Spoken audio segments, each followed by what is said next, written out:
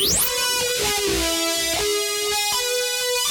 Truth News Network.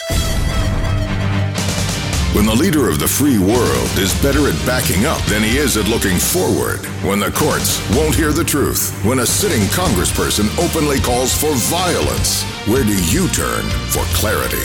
You turn to The Truth. TNN, The Truth News Network, and Dan Newman.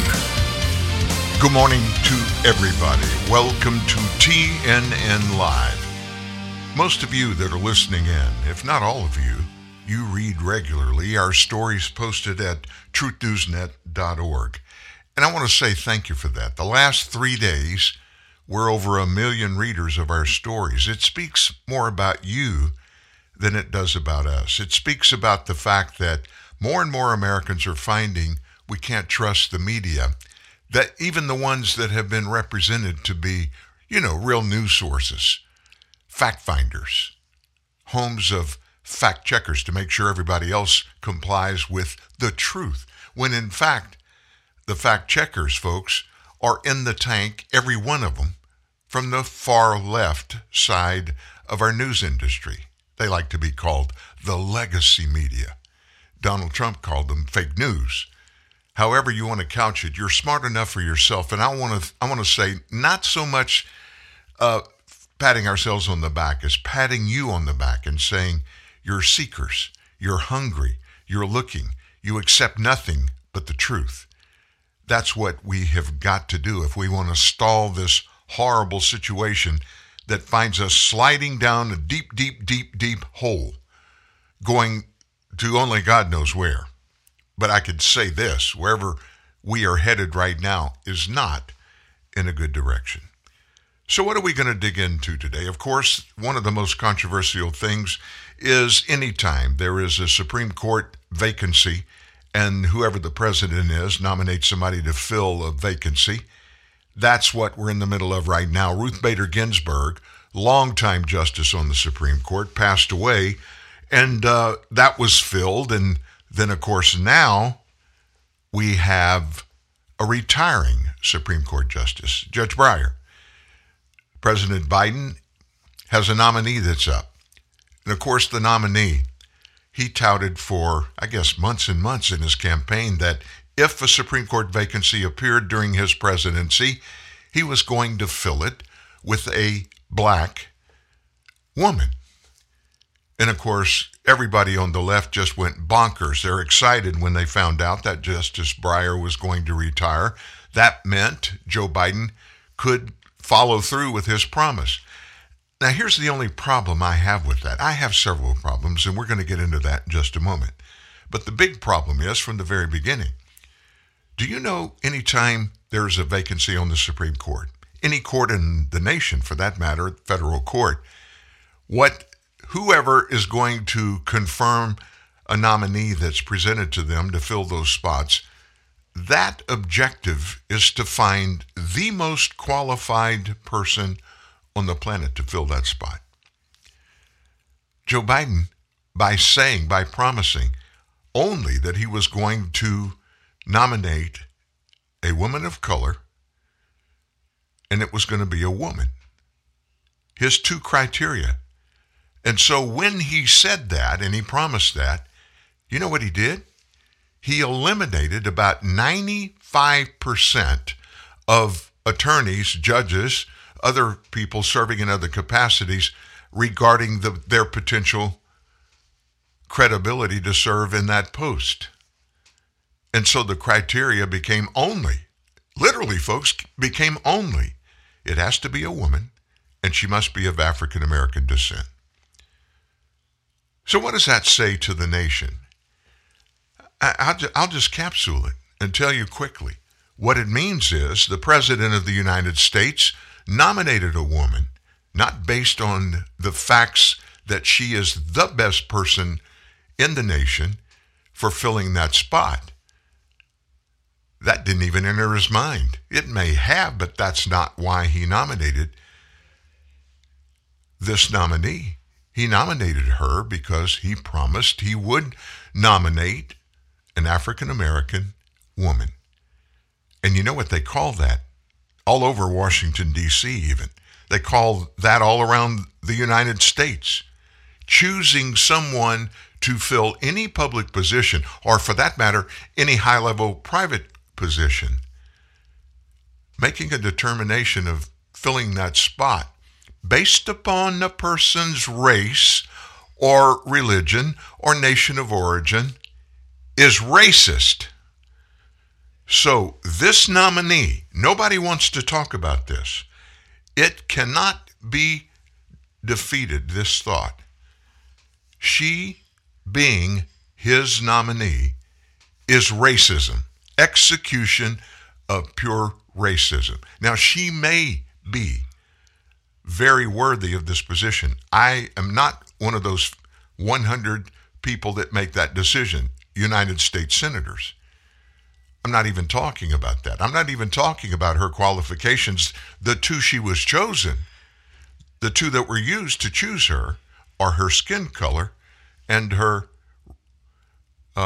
biological status. I almost said the fact that she's a woman, but we can't even do that now. When she was asked in confirmation hearings if she could explain what a woman is, she simply answered the question from Senator Ted Cruz. Nope. She can't explain that. So, we get caught up in all of this situations where everything has to be politically correct when we speak. We can't even call her a woman. I don't know what's going on, folks, but we got to get to it. So we're going to deal with this Supreme Court nominee, and today's the last day of the Senate hearings on her nomination. The other big things we're going to weigh into: our economy, spending by our U.S. government, and of course the inflation that we're already in every area of our lives we're experiencing at epic and record levels that we've not seen before. We have a war going on in Europe. Ukraine invaded by Russia. Lots of news coming out of that, so stick close. And then we're going to talk about our energy situation. And of course that ties into what's going on in Ukraine. It also ties into what's going on with our economy. So we've got a busy day ahead.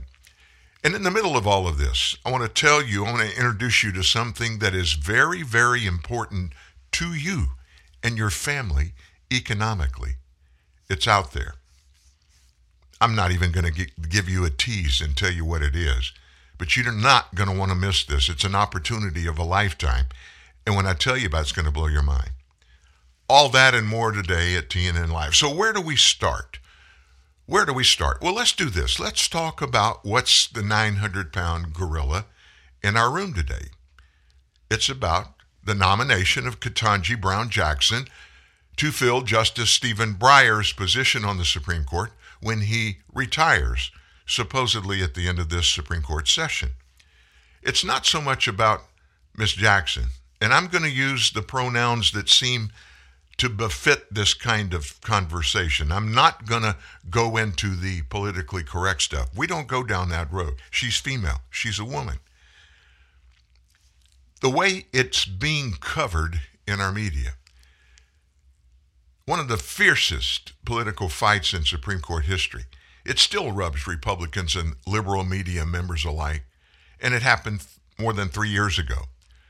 Although this nominee, Ketanji Brown Jackson, is the judge facing questions up on Capitol Hill, remember Justice Brett Kavanaugh and the sexual assault allegations made against him.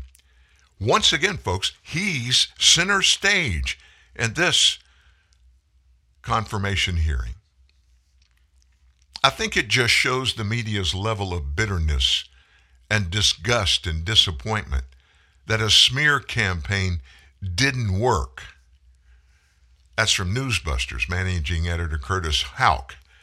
What I often heard when the media would in 2018 and the years since repeatedly use the word credible or credibly accused to describe Brett Kavanaugh.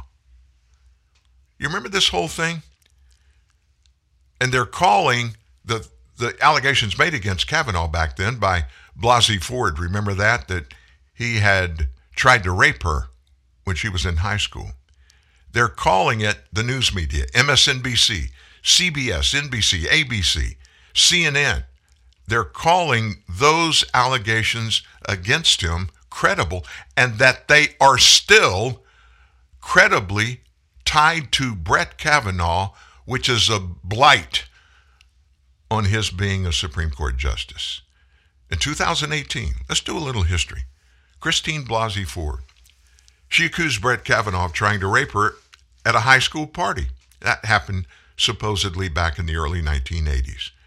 Of course, Brett Kavanaugh denied it, and emotions just really, I've never seen a nominee get so upset as he did. Ford, don't forget this, those mainstream media outlets apparently have. Ford was unable to produce any corroborating witnesses or any evidence for her claim. Couldn't say when or where the attack happened, and couldn't prove she and Kavanaugh had even met.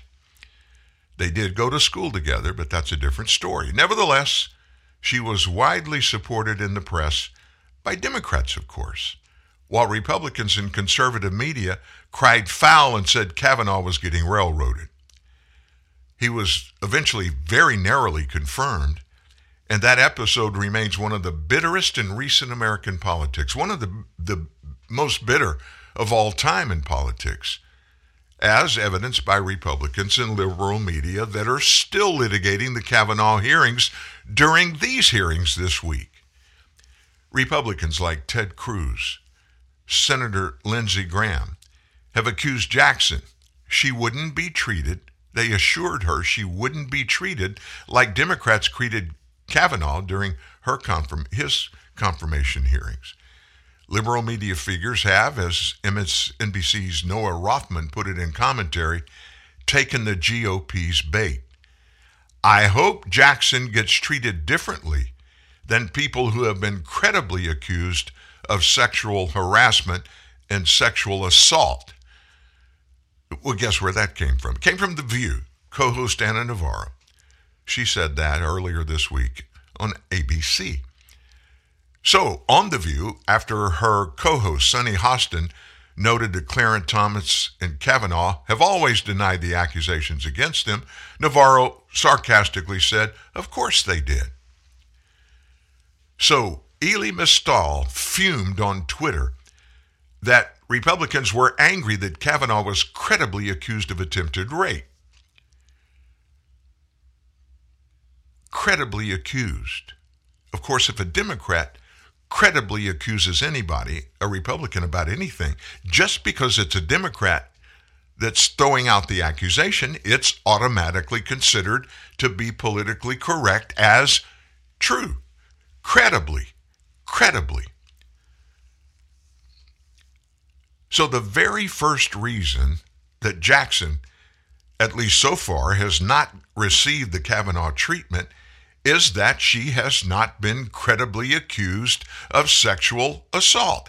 That came from Slate magazine's Mark Newell. The term credibly was also invoked in articles and columns in outlets like Vanity Fair, Salon, and the Washington Post, among others.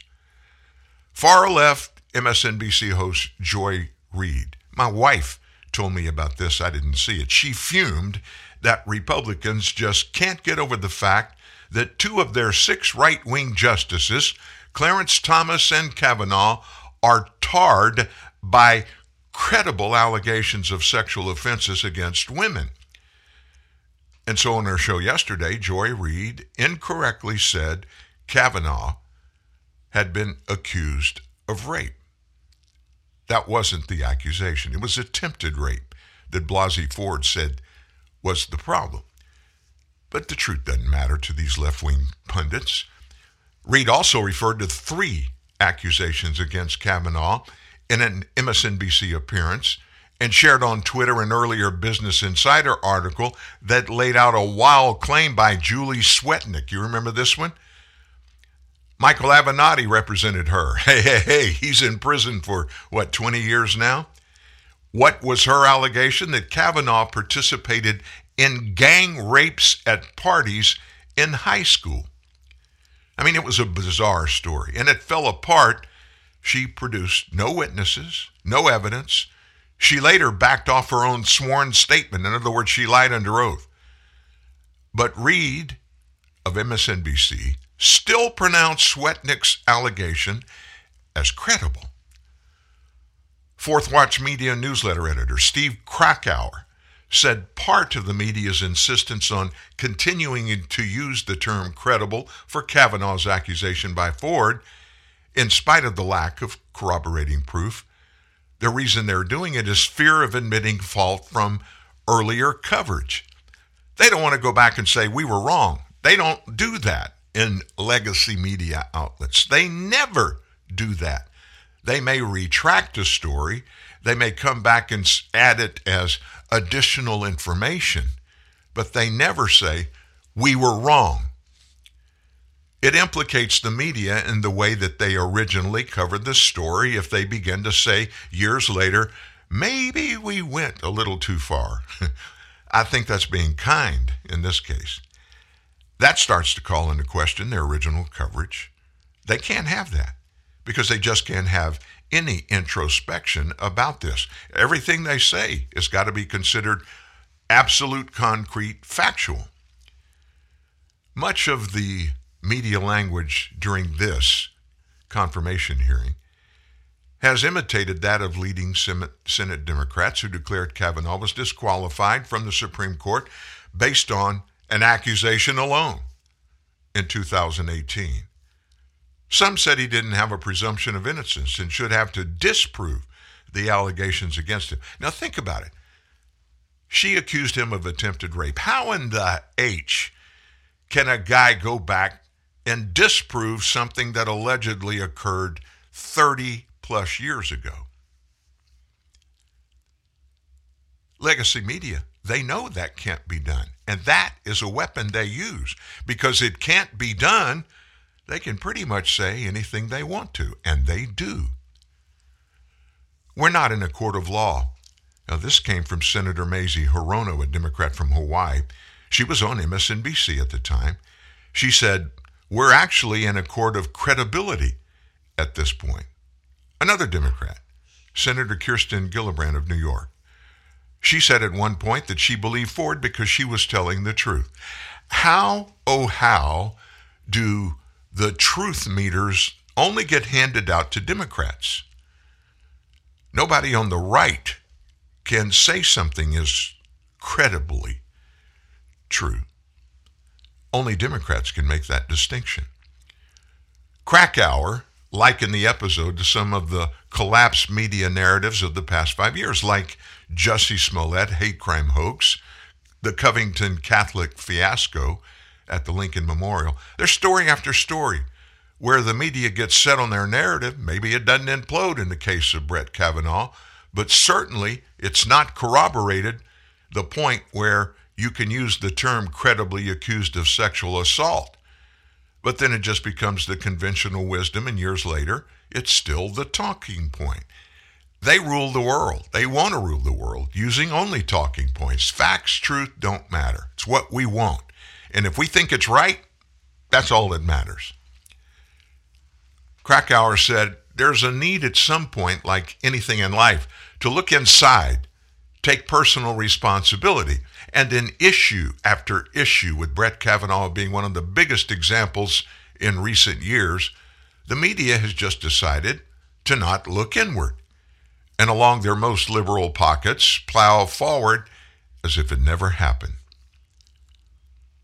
Republicans have only invoked the mistreatment of their nominees to establish a favorable contrast.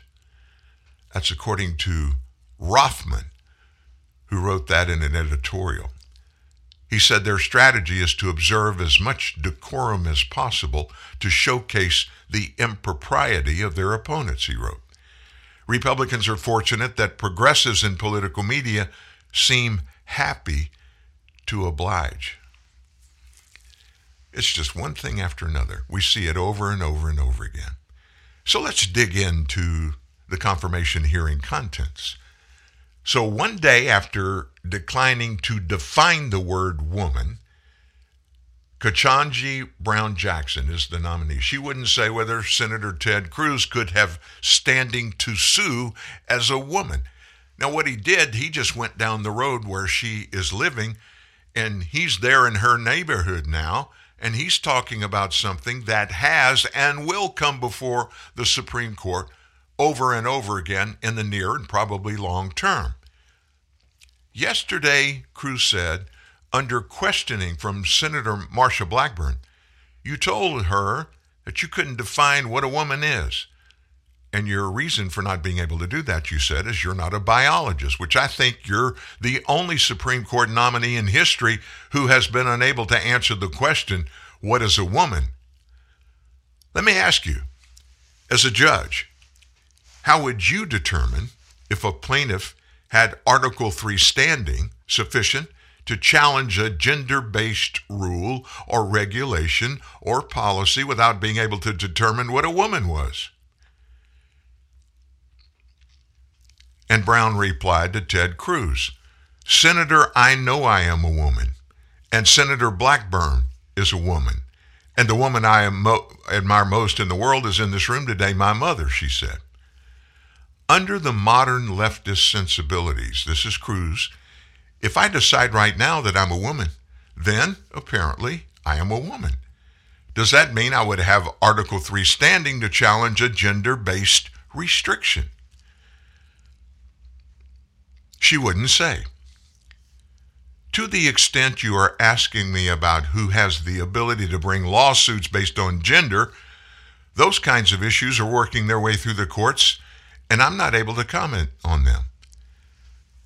He continued, Cruz did, speculated on whether he could claim to be a different race and bring a case based on that race. If I can change my gender and be a woman, and an hour later, if I decide I'm not a woman anymore, I guess I would lose Article III standing, he said. Does that same principle apply to other protected characteristics, like I'm a Hispanic man? Could I decide I was an Asian man? Would I have the ability to be an Asian man and challenge Harvard's discrimination because I made that decision? The Supreme Court has accepted a case brought on behalf of students who allege they were rejected by Harvard due to their being Asian. In other words, what Cruz is doing, he's going down the pathway of what they are playing when it befits a certain part of what they want in any kind of political situation, and they play the race card. They play the sex card. They play the skin color card. But nobody else can play it. You just have to lay down and just let them do their thing. What did Jackson say? She wouldn't say anything. I'm not able to answer your question. You're asking me about hypotheticals, she said. I would assess standing the way I assess other legal issues, which is to listen to the arguments made by the parties, consider the relevant precedents and constitutional principles involved, and make a determination. She also said during day 3 of her confirmation hearings that she never said she wasn't sure what a woman is, but that the definition depends on the circumstances. What she's doing, folks, digging a hole. She's digging a hole. And this is because it's out in the open. It's being watched around the globe. Everybody knows every word she says in response to questions. And folks, just a little bit, I probably watched an hour and a half total of her confirmation hearings. She continues to dig holes needlessly. And whoever coached her didn't coach her up. And at the end of the day, I don't think she's going to be confirmed. She said this, I think the overwhelming majority of Republicans will vote against her. No, she didn't say this. This is Ted Cruz later. I think her record is far out of the mainstream. You may see a couple of Republicans vote for her. And listen, it is a historic nomination. If she's confirmed, she'll be the first African-American woman on the court. That's an inspirational thing, he said.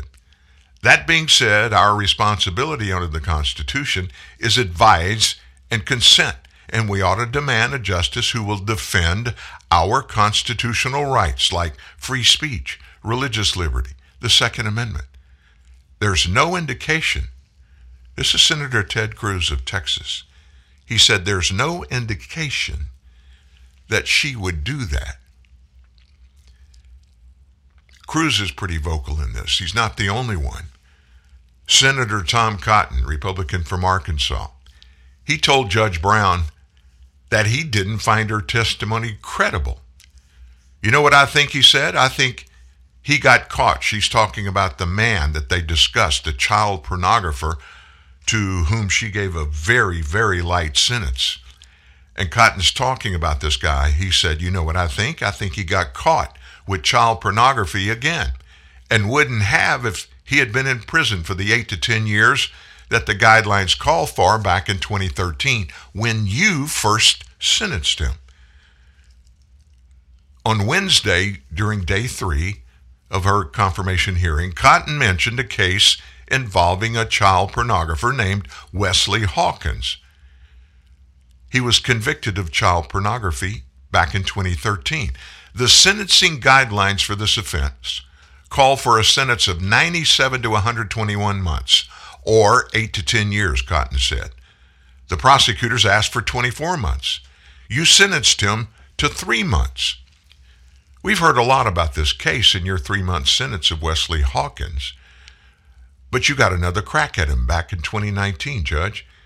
Then you send Hawkins back under conditions of confinement with the Bureau of Prisons for 6 months, with additional restrictions on his computer uses. That's twice the amount of time in custody that you sentenced him to in 2013. What did Wesley Hawkins do in 2019, Judge? Oh, I don't remember, Senator. I have a lot of defendants who I've sentenced. Well, Cotton went on to note that Jackson has been asked repeatedly over the last 2 days about the Hawkins case. It's been in the news for days on end, he said. This resentencing happened in 2019, and now you're saying you don't have any recollection of it? Let me see if I can refresh your recollection. Cotton took out a large board showing the order that Jackson signed on April 17th, 2019, adding, there's your signature over there, Judge. You really don't remember? She maintained that she didn't remember and said, Senator, that's a very, very common thing that judges do. I understand you've done it a lot, Judge, but none of them have been the centerpiece of your hearing for the last 2 days. Do you really expect this committee, this is Tom Cotton talking, do you really expect this committee to believe that you don't remember what happened in the Hawkins case? Yes, Senator, I do expect you to believe. That's my testimony. Well, I don't find it credible, Judge. It's been in the news for days and days. You've been asked about it probably more than any other case you've ever had. And I just don't find it credible that you weren't prepared for that matter in 2019. You know what I think he said? I think he got caught with child pornography again and wouldn't have if he had been in prison for the 8 to 10 years that the guidelines called for in 2013 when you sentenced him the first time. 2 days ago, in day 2 of her confirmation hearing, Jackson would not answer the senator's question regarding whether she believed the U.S. should strengthen sentences for child pornographers. There's some ugly things coming out. And listen, folks, confirmation hearing for any kind of federal appointment, they're a big deal. But the United States Supreme Court, come on now. That's the most important positions because these are the ones that determine, 9 of them weigh in. They have the high authority, the highest authority in the nation regarding settling matters under the law.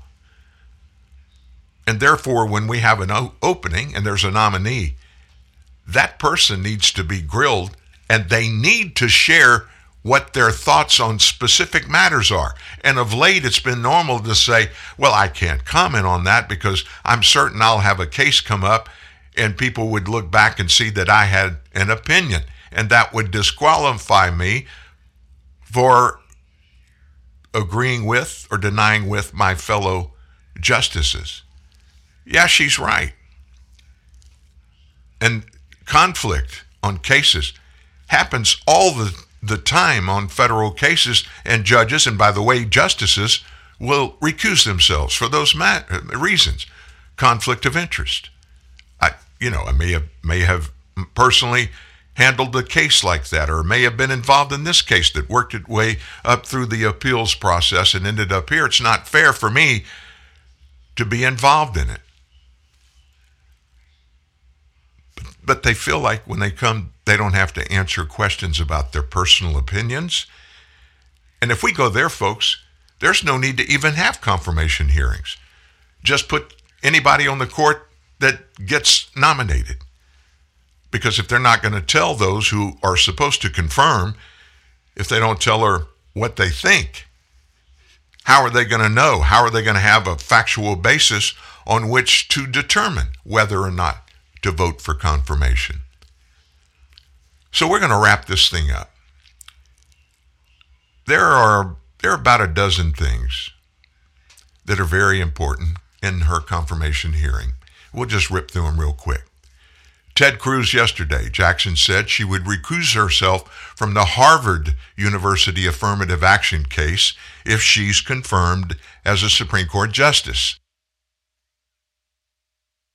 Senator Lindsey Graham and Democrat Senator Sheldon Whitehouse, they got into it, folks, about dark money in Supreme Court politics.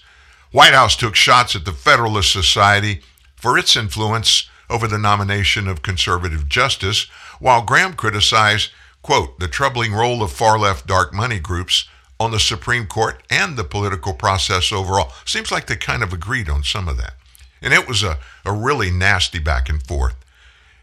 Then, in a tense exchange yesterday, Cruz told Senate Judiciary Committee Chairman Dick Durbin he should testify alongside the nominee after Durbin told her not to bother responding to Cruz's question. There's no point in responding, Durbin said to her. He's going to interrupt you.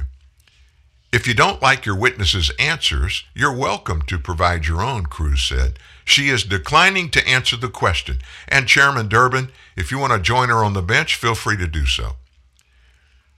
Fourth, Cruz made headlines on Tuesday when he named books taught at the Georgetown Day School related to critical race theory.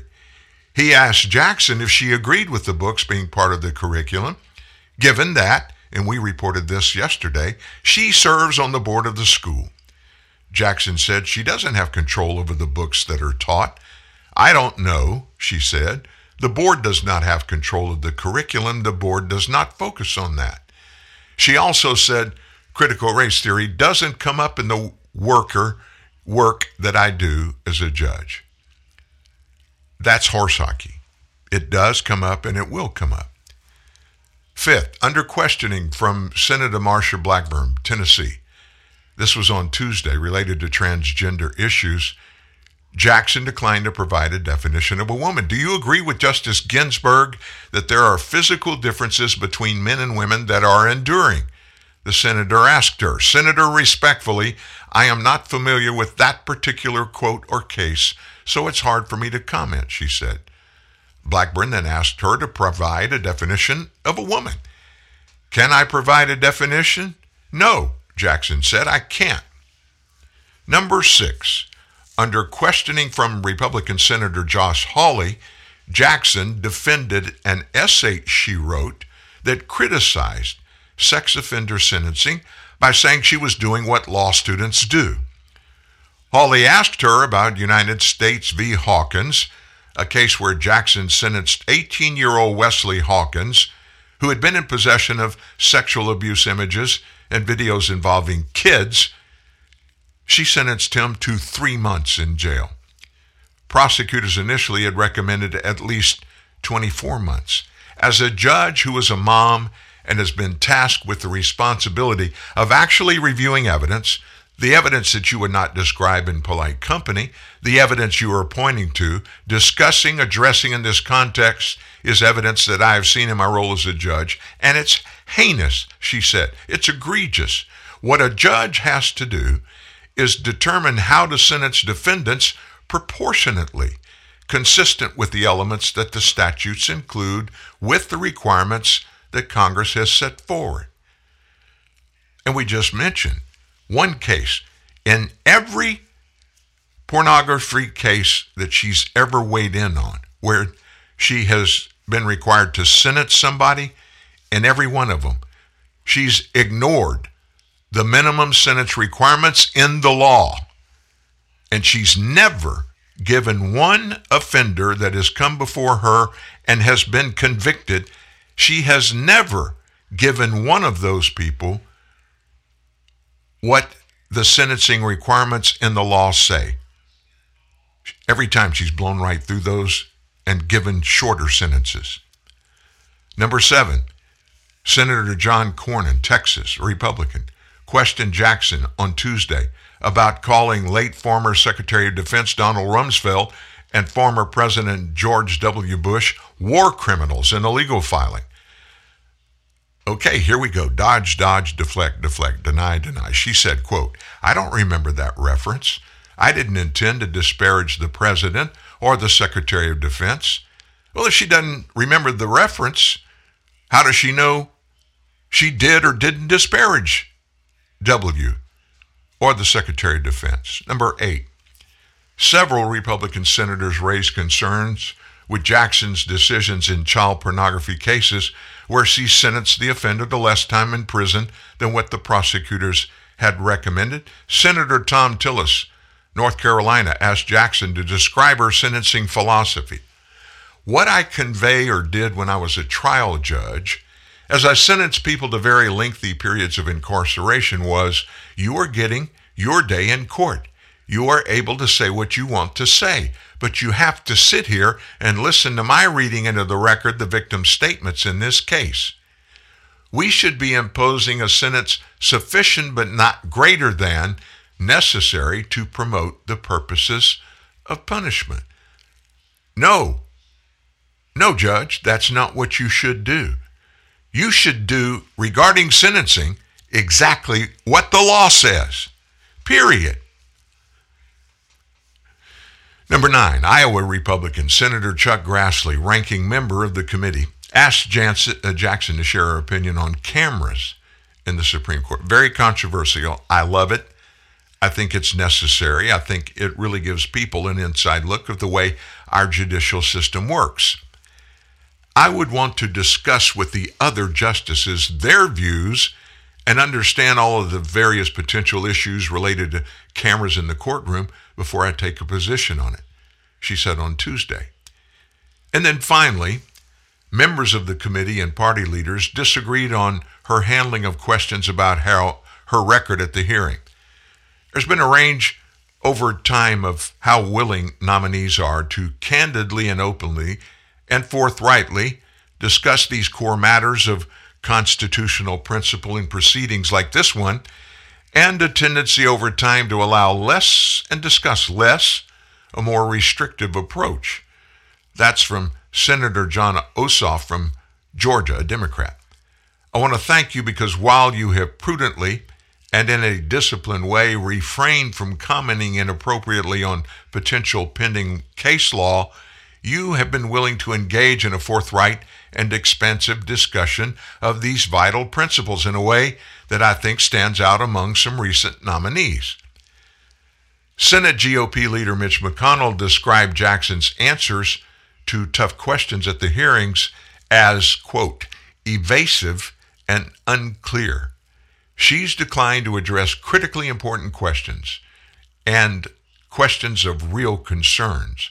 First and foremost, McConnell said, is the simple question of court packing. The far-left fringe groups that promoted Judge Jackson for this vacancy want Democrats to destroy the court's legitimacy through partisan court packing, he said. She was literally the court packer's pick for the seat, and she's repeatedly refused to reject that position. McConnell said that unlike the late Justice Ruth Bader Ginsburg, Jackson refuses to rule out what the radical activists want and said she does not have an opinion on court packing. She said she does have an opinion, but she will not share it publicly. I don't know how these nominees think they can get away with it by just not talking about it. It's kind of like if we don't talk about it, it's like it really doesn't exist. Well, it really does exist. It really does. We've got 2 more stories about this we want to bring to you. But we have one that will just bring you to tears. And that's Senator Cory Booker and his response about the nominee, his feelings about her personally, but more about her capabilities as a justice. He pointed to racial things. You're going to hear straight from the horse's mouth, and that's not a racial connotation. I'm talking about Senator Cory Booker from New Jersey, but straight from his mouth, you're going to hear what he thinks about this next. A divorce lawyer should be more than just a lawyer. Divorce is like no other experience, especially for guys. At Cordell & Cordell, our clients want a partner standing next to them, someone they can trust, someone who understands where they are and how to get them out. We are the attorneys of Cordell & Cordell. We are advisors and advocates for men before, during, and after divorce. We are Cordell & Cordell, a partner men can count on. To schedule your appointment, give us a call or visit us online at CordellCordell.com. Have you ever wanted to learn a new language like French, Spanish, or Russian, but thought it would be too difficult and time-consuming? Then go to Babbel.com and try it for free. Babbel works because it's built around real life. It teaches you everyday practical conversations that you will actually use. In 15 minutes a day, you'll be on your way to speaking a new language in just a few weeks. Babbel uses a modern conversation-based technique that makes language engaging, fun, and memorable. It starts by teaching you words and phrases. Then, sentences gradually get more complex. Soon, you're practicing short conversations about real-life topics. Babbel is created by language experts who use the spaced repetition method to help you learn quickly and remember what you learned. With Babbel, you can speak a new language. Babbel. Language for life. Celebrating 10 million subscriptions sold. Now try Babbel for free at Babbel.com. Just go to Babbel.com and start learning a new language today. That's Babbel.com. Babbel.com. Out for some Lay's and you face a test. Which tasty chip will be the best? Sour cream and onion, smoky barbecue. Cheddar, sour cream, salt and vinegar too. You sample them all, cause the crisp is so good on your lips. Yeah. You left your wallet at home, but now you have a new best friend. The many flavors of Lay's chips. One taste and you're in love. The Truth and Dan Newman goes together like beans and rice, brats and kraut. You and the future. TNN, the Truth News Network. You can keep the brats and kraut, but I'll take beans, rice and beans. I love that. South Louisiana, we had that all the time at my house. In fact, in South Louisiana, there's rice with every meal, 3 meals a day. Breakfast, you say? Oh my gosh, folks. Leftover rice, you just put it in the refrigerator, cover it up, and just keep it after you have it left over from dinner the night before. And when the kids get up, just scoop it out in a bowl and put a little bit of milk in it just to get it wet while you stick it in the microwave. And you warm it up, and then you pour some more milk on it. And sugar, of course. And if you got it warm enough, butter on it. Talk about better than Frosted Flakes. It's a great breakfast recipe. You'll enjoy it. Always have. And sometimes when, things are not so good economically, it's good to find something that is inexpensive. I didn't use the word cheap. I said inexpensive, and substitute it. And in this case, rice for breakfast, it'll save you a bunch of bucks because rice is not expensive. I don't care where you live. It's not expensive. It's easy to get, and it's easy to cook. And you just stick in the leftovers in the fridge and feed the kids for breakfast the next morning, and your husband or your wife, whoever the cook is. You got that recipe absolutely free. Back to the hearings. Senator Cory Booker, Democrat from New Jersey, known as a very emotional guy. And anytime he gives any kind of speech especially when it's televised in Senate hearings, he just gets up on his bully pulpit and it becomes all kind of emotional. That was the case yesterday. And he had this to say to the nominee late in the day. You might want to get a hanky. Here's Cory Booker. Where's Cory Booker? Here's Cory. And I want to tell you, when I look at you, this is why I get emotional. I'm sorry, you're a person that is so much more than your race and gender. You're a Christian, you're a mom, you're an intellect, you love books. But for me, I'm sorry, it's hard for me not to look at you and not see my mom, not to see my cousins, one of them who had to come here and sit behind you. She had to have your back. I see my ancestors and yours. Nobody's going to steal the joy of that woman in the street or the calls that I'm getting or the texts. Nobody's going to steal that joy. You have earned this spot. You are worthy. You are a great American.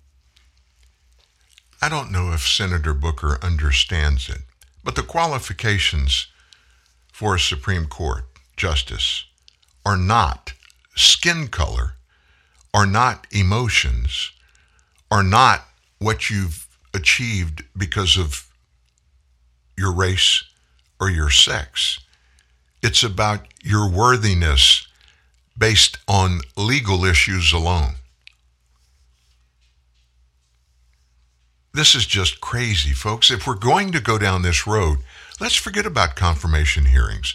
Let a president appoint whoever he wants for every federal judgeship or all the federal attorneys, and just don't even bring them to the Senate for confirmation. You know, that's what the Constitution says the Senate is supposed to do, but they don't abide by the Constitution anyway. Democrats don't.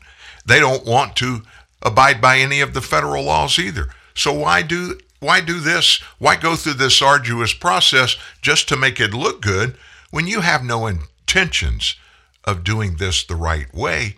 You want to be able to pick who you want regardless of anything that they have done, their background in the law, and what their capabilities are historically that justify them sitting in that empty seat when Justice Breyer, leaves the court later this year. None of what I just told you matters to them. The only things that matter, you heard Cory Booker talk about. None of those are even in the qualifications for a federal district judge, yet alone a justice on the Supreme Court.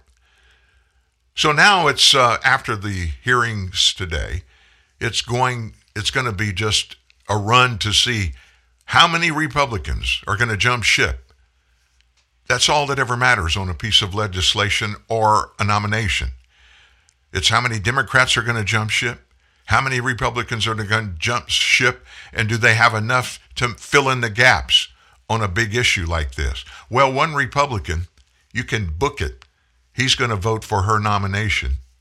According to Washington Post congressional correspondent Paul Kane, Mitt Romney, he's a Republican. Mitt Romney told him that claims about Ketanji Brown Jackson's record on child pornography sentencing are not going to affect his vote. Romney tells me the child porn angle via Hawley Cruz is wrong. It won't impact how he votes. It struck me that it was off course, meaning the attacks were off course that came from some, and there is no there. And then, of course, when that came out, Romney just started getting blasted. Accusations about Jackson's child porn leniency were first leveled by Josh Hawley in a tweet thread last week when he reviewed her record going all the way back to college. Judge Jackson has a pattern of letting child porn offenders off the hook for their appalling crimes, both as a judge and as a policymaker. She's been advocating for it since law school. This goes beyond soft-on crime. I'm concerned that this is a record that endangers our kids. So in other words, Hawley got into it structurally, down on the meat of an issue that could be and probably will be front and center in case after case that comes before the court. And she has a very significant record of going light on child pornography cases. I got to be honest with you. Where I grew up, and I grew up in South Louisiana, pedophiles were considered to be the scourge of the earth. And don't go down the street and start talking about they have mental, emotional issues. I get all that. We need to take care of that. But they need to be in a position, if they are convicted of child pornography or other sexual situations involving kids, the law is very plain what should happen and how it should happen. We need to abide by that and not change the court. Let a judge in the courtroom change the law by the way that sentences are put out for these offenders. If the law's too egregious, get in the middle of the process to get whoever the lawmakers are, and in this case it's federal law, it would be Congress, to change the law. That's what every member of the United States Supreme Court, and for that matter, every member of the judiciary is supposed to do nationwide. Follow the law. Don't change the law from the bench. You don't have the authority to do that. In fact, if you do that, you need to be kicked out of your seat, be impeached. And you can be. There are abundance of examples of federal judges being impeached and removed from office. This is not just a small deal. Her being so lenient on the sentences that have come for people in her courtroom that have been convicted of child pornography. As far back as her time in law school, she has questioned making convicts even register as sex offenders, saying it leads to stigmatization and ostracism. I don't care. That's a price that somebody pays for the choices they make. You're taking accountability out of the equation, which is what that is, folks, is the absence of law. If there's no accountability, there's no reason to have a court or have laws. When he questioned Jackson during the confirmation hearings, Hawley centered on one particular case in which she gave a person in possession of a child pornography only 3 months in prison and refused to label them a pedophile. You said to him, this is a truly difficult situation. I appreciate that your family's in this audience. I feel so sorry for them and for you, and for the anguish this has caused all of you. I feel terrible about the collateral consequences of this conviction. Then, Judge, you said, pedophiles are truly shunned in this society. That's what the judge said in court. I'm just trying to figure out, Judge, is he the victim here, or are the victims victims? She called the case unusual, arguing that the defense wanted probation for the offender who had just graduated high school and that she wanted to avoid, quote, unwarranted sentencing disparities. When questioned by Senator Dick Durbin, Democrat of course, Ketanji said that she was following statutes set by Congress. The statute doesn't say impose the highest possible penalty for this sickening and egregious crime. The statute says calculate the guidelines, but also look at various aspects of this offense and impose a sentence that is sufficient but not greater than necessary to promote the purposes of punishment. Ketanji further noted those statutes were created at a time when more serious child pornography offenders were judged based on the number of photographs that they received in the mail, adding that they made total sense before we didn't have the internet. But the way that the guidelines is now structured based on that set of circumstances is leading to extreme disparities in the system, because it's so easy for people to get volumes of this kind of material now by computers. It's not doing the work of differentiating who is a more serious offender in the way that it used to. So the commission has taken that into account. Perhaps more importantly, courts are adjusting their sentences in order to account for the changed circumstances. But it says nothing about the court's view of the seriousness of this offense. It does. It absolutely does. Courts don't have the right to change any of the circumstances of the laws that are being broken. If it's written in the laws, judges don't have an option. If a defendant is convicted, he or she must sentence according to what the law says.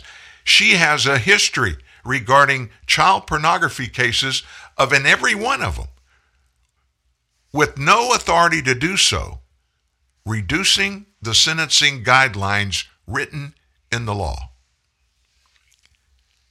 And that, my friends, is unconstitutional. And she is asking 100 senators to send her to the highest court in the land when she's got a record of taking unconstitutional actions. You know what, though, folks? You put it in the context of American government today. Just throw it out there, federal law. The guy sitting in the White House, he tramples on constitutional laws every day, every single day. Joe Biden and probably thousands of people that work indirectly for him every day break federal law, and they're not held accountable. How is this happening? Every time somebody steps across our southern border or any of our borders without having federal invitation to do so is breaking federal law. Anybody that lets that happen on their watch knowingly and they don't enforce the law, they're guilty of committing immigration crimes. The Joe Biden administration, Homeland Security under Alejandro Mayorkas, every one of them that don't pursue enforcing the law or suborning immigration illegality. Every one of them. All the way back in Barack Obama's 8 years in the White House, he told his Attorney General, Eric Holder, stop enforcing drug possession, federal drug possession laws. Don't even enforce them anymore. On what authority did he do that? There is no authority in the Constitution for a president or any other member of any legal body in our government. There is no quotation mark somewhere that says everybody has to be held accountable for breaking laws and then parentheses or quotation marks, except when the president doesn't want them to be enforced or a judge doesn't want them to be enforced. The law is the law. If you want to change it, that's great. Change the freaking laws. If they're too egregious, change the sentencing guidelines in the freaking law. Otherwise, you want to serve on the court? You need to make sure that you abide by everything, every jot and tittle in the law. You cannot, you have no authority to change one little bitty teeny thing in it. Nobody does. And if there are accountabilities built into any federal law, everybody in the federal government has an obligation and, in fact, takes an oath of office to enforce those laws as they are written without going out on a limb and you trying to look inside the founders' heads to find out what they meant. If we just turn our backs on this kind of actions and just ignore it, what are we doing? I can tell you what we're doing. Willingly, we are doing away with the structure of this company, a country that has the best government structure in world history. It's been decried that. It's been confirmed through several hundred years by people around the world. Government works better in the United States than in any other country on the planet. And yet these government officials, they may just sit and cry like Cory Booker did. But if you're going to be in service and you took an oath of office, you've got to see to it that you do everything possible that all laws or abided by. Speaking the truth the left doesn't want you to hear. TNN, the Truth News Network.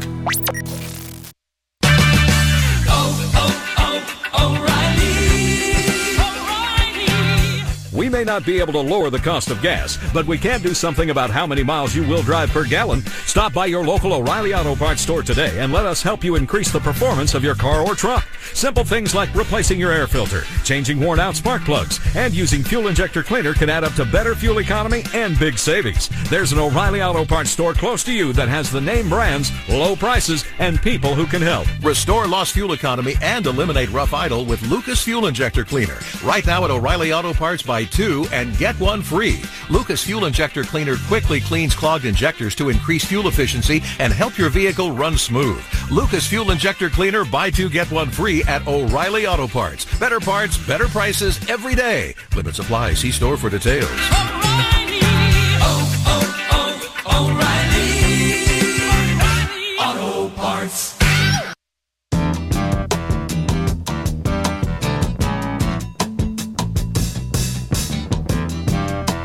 We got a long road to go down, but we're going to get there, folks. We've got to get there. So what else do we have to deal with today? Well, how about our economy and everything to do with it?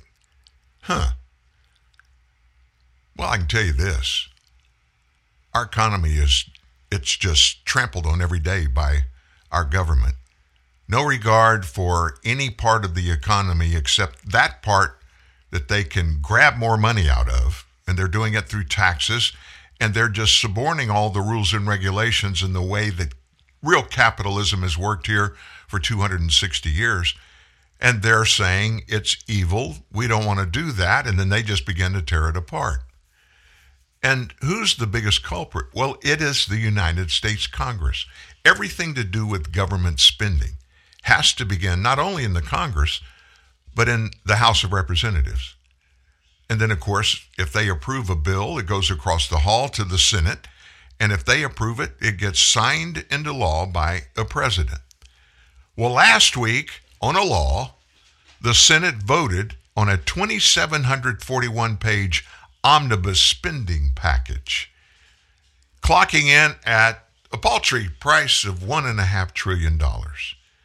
It was released in the middle of the night, just hours before the Senate voted on it. Now, keep in mind, that's $1.5 trillion of government spending. When they vote on things, they're expected to know what they're voting on.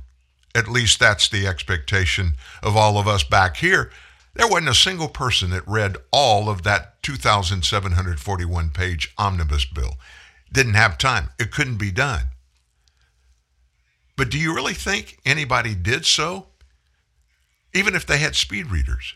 The big spenders, not just Democrats, folks, but both parties in Washington, they love keeping these big omnibus bills under wraps. In fact, they bake on it, literally and figuratively. For what it's worth, there's legislation in the Senate to fix that issue, a resolution to give members ample time to read every bill before they vote on it. It would also increase transparency and incentivize legislation to be shorter. What a novel idea. Have everybody in Congress that votes on anything know exactly what they're voting on. Just imagine, what if we had one day for every 20 pages to read the bills before they were brought up for a vote?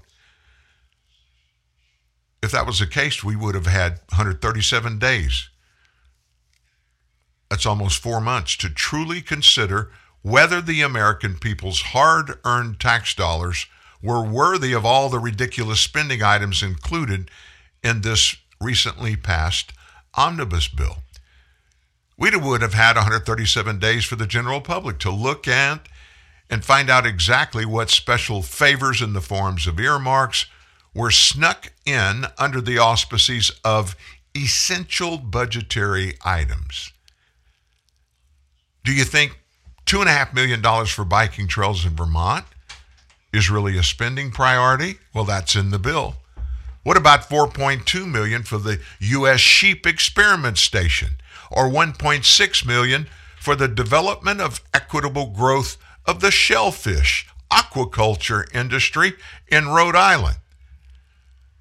I'm not really sure what either of these do and why it would be deemed necessary to receive millions of taxpayer dollars. I wouldn't, if I had a voice in this, I wouldn't vote for either one of those. And these are just the tip of the iceberg. The spending bill included about 4,000 earmarks worth between $8 and $10 billion. 569,000 for the removal of derelict lobster pots. Huh? $2 million to educate, digitally connect, and build roads for indigenous coffee producers in Colombia. $3 million for a fisherman co-op in Guam. $925,000 for a barn in Vermont. A barn. $925,000. Folks, it better have at least 15,000 square feet in Vermont and have all kinds of amenities to cost $925,000. A barn. $750,000 for a sports complex in Las Vegas, like they don't have enough there. $10 million to demolish a hotel in Alaska. $1 million for workforce training related to clean energy and green building in Minneapolis. $2 million for reducing inequity in access to solar power.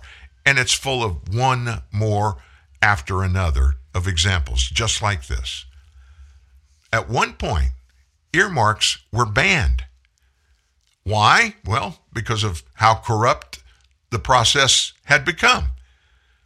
But the big spenders in Congress brought them back under a new name. They call it community project funding. But we know it's just the same old game plan, funnel tax dollars to special interest and campaign donors. They said, Democrats said, this time's going to be different. They said by cloaking earmarks with a fancy name and requiring paltry standards like evidence of community support, they'd be able to handle earmarks calling cards, rampant waste, corruption, and abuse of our money. But as we've seen again and again, the waste has already reared its ugly head. This is the same song as before, just a different verse. At one point last year, it looked like earmarks were going to be killed. Senator Mike Lee, Rand Paul, they urged their fellow GOP members to continue to uphold the earmark ban. 20 of them signed a statement promising to, quote, not participate in an inherently wasteful spending practice that is prone to serious abuse. Well, they won the battle in the earmark fight at the time, as the conference voted to uphold the ban.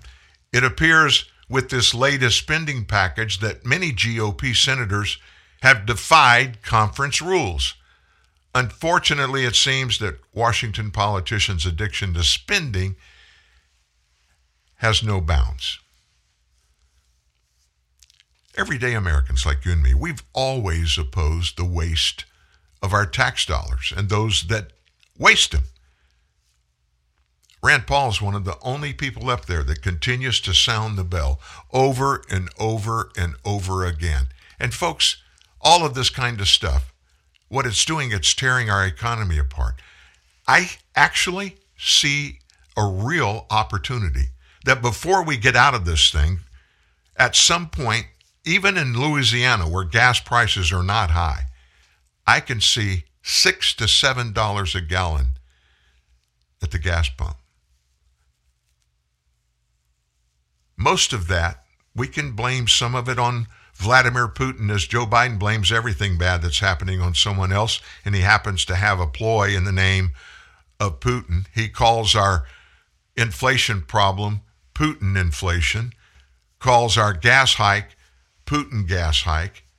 He doesn't want to take responsibility for anything. Nobody holds him responsible. He's in D.C. For 50 years he's been there. He's never been held accountable for anything that he's done, good or bad. And even when he is maybe lightly involved in something that turns out good, he takes 100% credit for it, whatever it is. So we're talking about cost. Let's talk about, just for a moment, let's talk about how the specific things in pricing affect you. Beep, beep, beep. What does that mean, Dan? Well, that's the sound of food scanned at the grocery store. And we put them in bags ourselves now because everybody has self-checkout, right? Maybe you just went in for a few things and meant to keep it under $100, but you walk away with a new case of Sticker Shock and fewer bags than $100 used to buy. Inflation. It's hit every link in our food chain.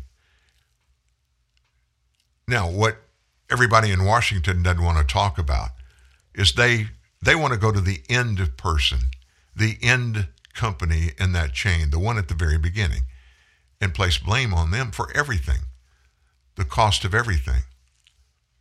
The trucks that deliver food from farm to the food processor, they're charging more. They have to because of gas and a bunch of other things in the chain. Joe Biden doesn't want to talk about them. What about the warehouse? They had to because Joe Biden did what he did. They have to pay more for their people. Who's going to pay for the additional? And then you go to the retail store. That's where the grocery store bag is that you paid more for and got less. Another cost impacting your grocery bill. Nobody's mentioned this. A major jump in the price of fertilizer. You know how much more farmers are paying for fertilizer right now than they paid in 2020? 3 times. 3 times. You want to have food? You want to have good product, good price, a good at the store, things that are priced good, and we actually have them? You got to have fertilizer. It costs farmers 3 times more. Lance Lillibridge, he's president of the Iowa Corn Growers Association.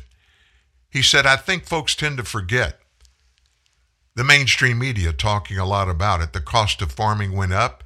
You're going to see that in the grocery store. Well, that points the finger at the farmer, of course. And that's very frustrating because the farmer does not set the price for corn or beans or cattle or hogs or chickens. We don't set the price of fertilizer. We buy at retail. We sell at wholesale. It's always been that way. Farmers are some of the most frugal people on the planet. They're extremely smart too. And we will manage to work through this, but sometimes we don't. Sometimes people go broke, and it's not a good thing. But what the consumer has to remember is that farmers are not setting the prices. So when that box of Wheaties or cornflakes goes up in the supermarket, it's not because of us. In July of 2020, urea fertilizer was $200 per ton. By February, the February we just came out of, it was more than $600 a ton, tripled in cost. Experts estimate that without fertilizer, we would lose 50% of our food supply. Fertilizer is absolutely necessary. It's critical for plant growth. If farmers don't get it, they're not going to be able to grow the crops we need to eat. It's common knowledge among agriculturalists that soil health depends on 3 vital macronutrients found in fertilizers: nitrogen, phosphorus, and potassium. These macronutrients, they leave the soil as they feed growing plants. Farmers must replenish the soil to keep it fertile. Several factors have caused the cost of fertilizer to go up, including tariffs, global unrest, and high corn prices. Corn requires fertilizer, and as more farmers turn to growing corn to capture the high commodity price, it's driving global demand for more fertilizer. It's a serious situation because a big amount of macronutrients come from offshore, from either Canada, Russia, or the Middle East, and we've got to be careful in what long-term supply issues look like. Like most farmers in the last 100 years, we are interested in the longevity of our soil. So we're not going to steal fertilizer from the dirt and not replenish it. Campbell Farms and fertilizers, mostly corn and soybeans, own between 9,000 to 10,000 acres a year. That's a bunch of land. including some of his own land and some contract work. A year ago, Campbell bought nitrogen fertilizer for 30 cents a unit.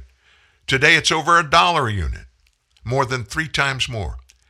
That's a big investment. If it's $1 unit on a corn plant, you probably need to apply 220 pounds of nitrogen. We've gone from $65 to $220 on a per acre basis. The difference is $155 an acre. Multiplied by 10,000 acres, Campbell would be paying an additional $1.5 million this season if he had not bought his fertilizer in advance. Many farmers buy fertilizer in the fall for fall application or to capture a lower seasonal price. Maximizing yield is not just about farmers earning more. It's a key to global food security. More farmers are producing the world's food. Between 2001 and 2016, here in the United States, we lost 11 million acres of farmland to development, real estate development. With the average age of the U.S. farmer at 57, farmland will be lost as they retire. We have data showing 336 million acres of farmland is going to change hands over the next 15 years. That's something we're really concerned about. Don Bucklow, spokesman for the Farmland Information Center. With the change of hands, what is known as who is going to operate it? Retiring farmers sometimes pass their land on to another farmer or a developer. As farmland shrinks, U.S. and world populations grow. Census data shows the population in the U.S. has increased from 151 million in 1950 to 331 million in 2020. Less land to feed more people. What does that mean? Inflation. We could go on and on and on. But folks, it's not. The price hikes that we're experiencing are not on the producers. It's on the chain in between the producers and the grocery store shelves, or you put in the gas nozzle in your fine-looking car. It's all that in-between stuff. Who determines that? Our government. Our government. This government has the ability right now today to drive the cost of gasoline at the pump. If you're paying $4 a gallon now, let's just talk about that. If they would today, I'm not gonna tell you this story. I'm going to let you hear the story from some real experts. If you've wondered what's going on in the oil industry, and if it's true what Joe Biden is telling everybody, we got to stop these evil oil companies from raising the prices. It's their fault. It's not nothing we did. You want to get the facts? Listen closely to this. But Tim, let me sit down with you. I want to begin with you on this argument that's out there, and I worry that it gets traction if people don't challenge it. This popular notion that you guys, or the industry itself, is responsible for the high prices we are seeing. I mean, that's just not the case. But it's very hard to fight that, especially when you have the powers that be that don't want to take any of the blame themselves. So what do you do to challenge it? And the reality is look, the Biden administration and its allies in Congress did nothing to address this crisis as it was unfolding while we were warning them of that until it comes to a complete head. And in fact, they actually were accelerating the crisis. And so when it all comes to a head, they trot out some moldy old ideas from the 70s with regards to windfall of profits tax or price gouging. And I tell Senator Sanders those enriching those investors, those are pension funds, and those are the small investors who've invested through mutual funds in the oil and gas industry. He needs to be careful about who he's worried about being enriching. I'm curious as to how you work with an administration, though, that has already said we're not for opening up Keystone or even expanding domestic oil production, points the finger back at you guys to say there are a lot of unused contracts and leases on land, and if you were so hot to take advantage of that, you would, and you're not. What do you say? You know, oil and natural gas is the backbone of our economy, and President Trump recognized that early on in his run for presidency. and he made our country, America, the world's largest producer of oil and natural gas. This president could change the price of gas tomorrow if he would come to the podium and announce that his administration is changing direction. He's directing his federal agencies to work with industry, approve permits, approve pipeline projects, urging the financial sector to invest in oil and gas and grow production in America. That is a huge problem that we're having in North Dakota, trying to get Wall Street and investors who are being told every day not to invest in fossil fuels. That is limiting our ability to grow. And this is a big, it's taken a long time to get here. We're about 15 months for this administration to watch U.S.'s oil and gas production decline. We're not going to turn it around overnight, but they can have an impact tomorrow if they change the direction of this country. It's fixable. We can make the cleanest barrel of oil in the world in North Dakota and the Bakken, and we can grow our production in America to offset Russian oil production. So it can happen. It's just that there's a constant diatribe, almost wanting energy prices to be high for the talking points you saw earlier from the Democratic Party. But the real strategy seems to be, and I'll pick up this point with you, Tim, just not to focus on fossil fuels at all. The push right now, because of these higher prices, to electric vehicles, which of course is good news for environmentalists because they want us off the stuff that you're touting. So how do you change minds, or can you? That is a challenge that we have in trying to help scope this narrative. And the reality is what they're proposing just isn't grounded in reality. Look, we want to meet them on common ground. That was the purpose of our message to the administration last week, is there's common ground which we can meet on. But the first thing you have to do is stop treating the U.S. oil and gas industry as if it is an enemy to the American people. For whatever reason, Venezuelan crude in their mind is better than Wyoming crude or North Dakota crude. And that is just a false narrative that we are struggling to change. We've got 4,600 permits that could be approved today. We're waiting on additional approval from the administration to get our infrastructure built. For an administration that's so emphasizes infrastructure so heavily, pipeline infrastructure is as important as any other road or bridge. The other thing that they could do, though, is send a clear message to Wall Street, which is it is okay to invest in the oil and gas industry in the United States. They've got to stop sending nominees to Congress who are openly hostile to the industry.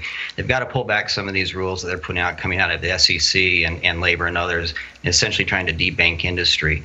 And in doing so, we'll be able to bridge that transition. Look, we all want to get there eventually, but we'll be able to bridge that transition, but it isn't going to happen tomorrow, despite their best wishes.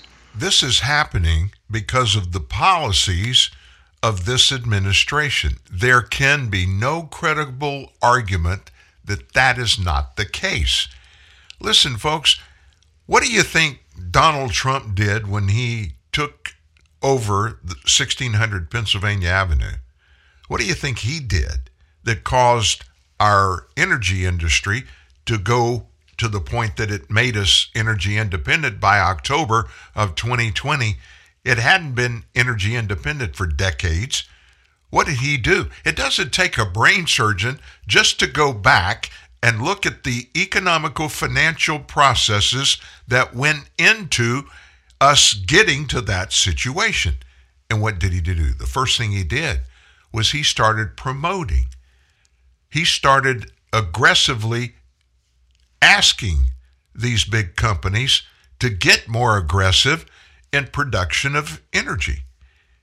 Two reasons. He wanted to get away from being reliant upon overseas operators because they have unilateral control of setting prices. He wanted us to not only become energy independent, he wanted us to become aggressive and create good economical energy for our friends and neighbors overseas. It wasn't just to make money. It was to save you and I money, but to also create a scenario where the people in Russia, as an example, or OPEC, they couldn't hold our fellow countries hostage, forcing them arbitrarily to just pay more to them when they are just doing it to make more money, or to restrict the number of gallons of oil that were being passed around the world. They wanted to control the whole thing. They would use it to their advantage, and you can stop that. That's what Trump did. And he removed 90% of the egregious policies and regulations that the Obama administration had put on the fossil fuel industry. And of course, they, in the name of, climate change, they did everything. They did whatever they wanted. And when you asked them about the reasoning, what did they tell you? It's to protect our climate. It's to keep us from losing our world by the end of the century. They want to maintain that 3/4 of a degree. That's our target. Everything we're doing is to reduce the average world temperature by 3/4 of a degree by the end of this century.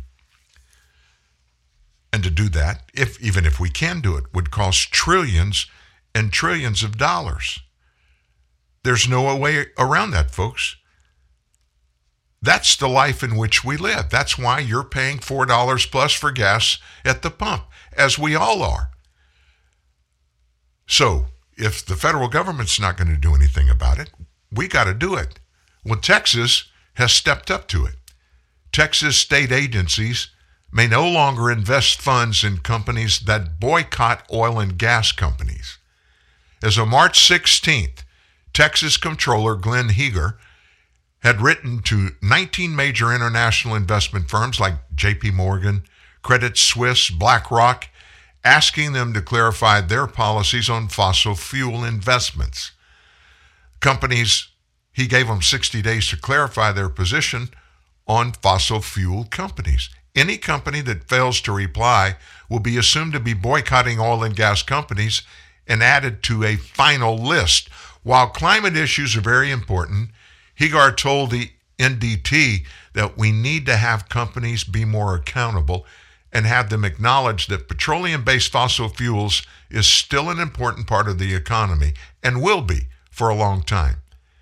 Being the 9th largest economy in the world as a state alone, now he's in Texas, he believes that Texas's stance on fossil fuels will be able to influence behavior, and companies will continue to invest and realize that at least energy production in Texas is an extremely important part in not just the state economy, the national economy, but the global economy too. He said that while these companies push net zero and other environmental, social, and governance policies, they also tell Texas and other energy states that they're committed to the fossil fuel sector. It's time for these companies to come clean, stop the big lie, and realize they can't have it both ways. What's the difference between the Trump administration and the Biden administration? Donald Trump weighed into every part of the fossil fuel industry, the solar energy industry, the electric energy. He weighed into it. Wind energy. He learned all about it from the bottom up. This guy, first of all, he doesn't have the mental capacity to do that, but he has no desire to do it. No government run by Democrats in my lifetime did we have anybody at the top that was willing to do that. They wanted to stay up at the top and just tread water and spin, and get more authoritarian with their policies. We have today one of the most authoritarian leaders of any country on the planet. Now, certainly he falls down the line, the pecking order, rating those. He's way below the likes of Xi Jinping in China, Kim Jong-un in North Korea, of course, Vladimir Putin in Russia. But all these things that Joe Biden is doing and all these things he's not doing that the law says he should do, and he just blows his nose at it, that's what an authoritarian leader does. Everybody in the energy industry, everybody in the food industry, they're all looking at Washington, D.C.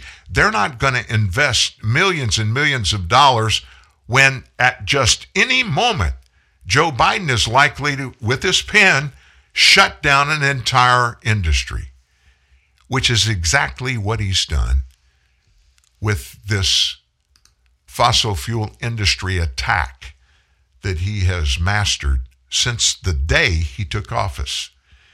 And anybody that tells you otherwise is lying to you, folks. So there is a toll for all of these egregious actions taken by Joe Biden.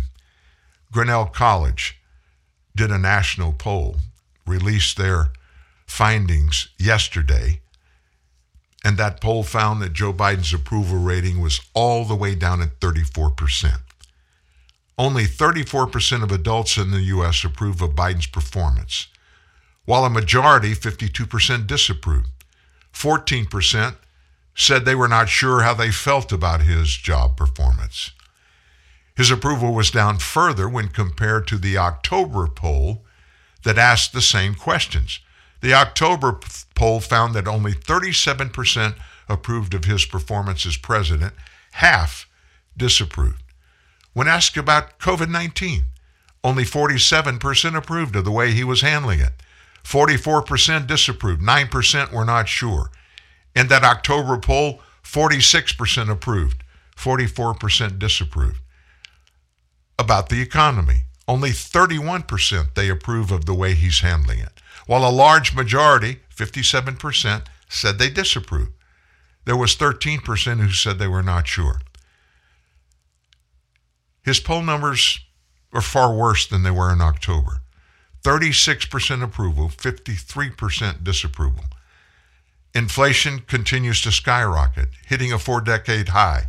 Gas prices have gone up dramatically.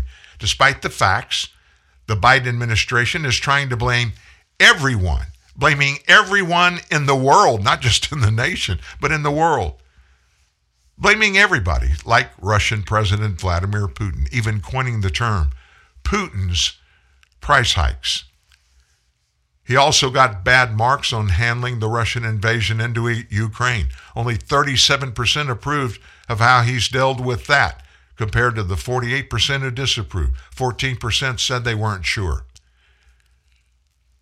It just gets worse and worse every day. And this guy, he doesn't see it. They don't tell him about it. I don't know what the deal is. But he refuses to recognize all of these things he's doing, or all of these things he's not doing, are flying in the face of the American populace. They don't like it, they don't want it, and they want it gone. And still, Joe Biden every day continues down the road towards disaster and death, basically, to come at the hands of his policies, and it seems like he just doesn't care. And yeah, we have a war going on in Ukraine. We have a despot that's over there, and he's sending his minions in there and slaughtering thousands of Ukrainian civilians. Yeah, there are some members of the military in Ukraine that are dying at the hands of the Ukrainians, the Russians, I mean, and the vice versa. The stats on the losses that have occurred to Putin's Russian military are staggering. You don't hear about those. We've got those for you. We're going to take a look-see at what's going on in Ukraine today. You don't want to miss it. Dunkin' is putting a whole new spin on pumpkin at Dunkin' with our new Pumpkin Cream Cold Brew. Smooth, bold cold brew topped with velvety pumpkin cream cold foam made with cinnamon and nutmeg spices. And there's more pumpkin for you to love, like the delicious fall classic, our Pumpkin Spice Signature Latte. Rich espresso topped with whipped cream, caramel drizzle, and cinnamon sugar. That's how we pumpkin at Dunkin'. Sip into the fall season with the new Pumpkin Cream Cold Brew or Pumpkin Spice Signature Latte. America runs on Dunkin'. Price and participation may vary. Limited time offer. Exclusions apply. I'm Papa John, pizza maker. The quality of every ingredient is important to me. Like the sweet, juicy pineapple and pulled ham hock that refreshes a pizza classic. Introducing our new Premium Hawaiian, another Papa John's original. Like all our pizzas, it comes with Papa's quality guarantee. Try something new with a third off your order. Better ingredients, better pizza, Papa John's. Few things bring as much joy as the delicious taste of Coca-Cola. Like your first time camping or falling in love on a blind date. And now, our new Coke bottles are sip-sized and made from 100% recycled materials. So every bottle can live on to create more memories. That's endlessly refreshing. Coca-Cola. Bottles are made from 100% recycled materials excluding cap and label. Enjoy the great taste of Coca-Cola in a new sip-sized bottle that's made of 100% recycled materials. Are you sure we should be out here? It's pretty cloudy. Come on, that'll pass. Really? I don't know. Yeah, just swing. I'm holding Swing! Bob? Whoa. Looks like someone could have used Yahoo OneSearch on his mobile phone. Try Yahoo OneSearch and get news, sports, even weather. Get better results. Text weather and your zip code to 92466. Be a better golfer. Yahoo! Standard carrier text messaging rates apply. In a world of weapons-grade stupidity, your defense is the truth. TNN, the Truth News Network. Well, just before we go to Ukraine, something was just released that I think it'll blow everybody's mind. The State Department is being sued by a government watchdog group after the department said they would not be able to fulfill a documents request involving presidential climate envoy John Kerry's office until after the next presidential election in 2024.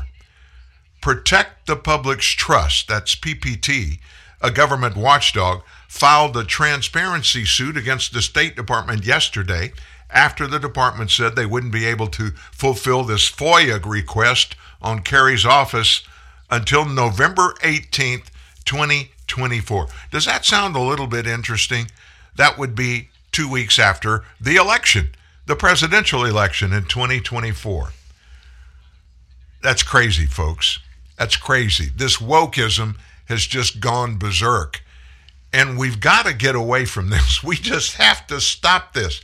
And it's not just at the top. All of this lunacy leaks out of the White House and it goes down through every department of the government. They're taking all their cues from the White House, not legally, the U.S. Congress. It's amazing this is being allowed to happen. Oh my gosh. Let's go to Ukraine. NATO leaders are meeting today in Brussels. You know that our leader is over there and he's standing in the gap for everybody that is under the guise of Vladimir Putin. We hit the 1 month mark of the battle in Ukraine. NATO Secretary General Stoltenberg says they all have the same goal in NATO. We're determined to continue to impose costs on Russia to bring about the end of this war. Biden, of course, is there. Speaking on Wednesday, Stoltenberg said the alliance is going to agree to major increases of troops in Europe's eastern flank. Biden's also going to meet with the G7 nations and address the European Union in Brussels before he flies on to Poland on Friday. NATO has 140,000 troops in the region.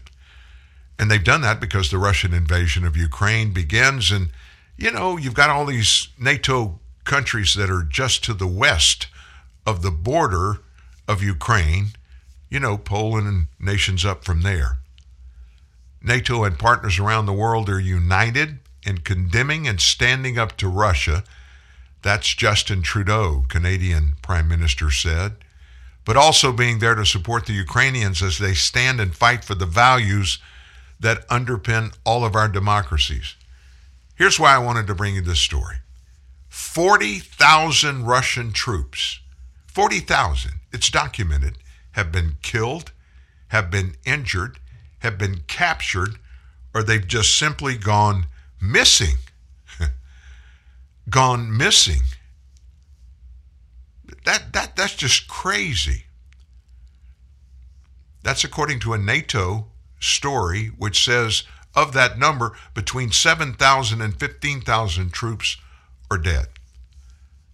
Now, when asked from some international news networks, the Kremlin, they just refuse to disclose their official numbers.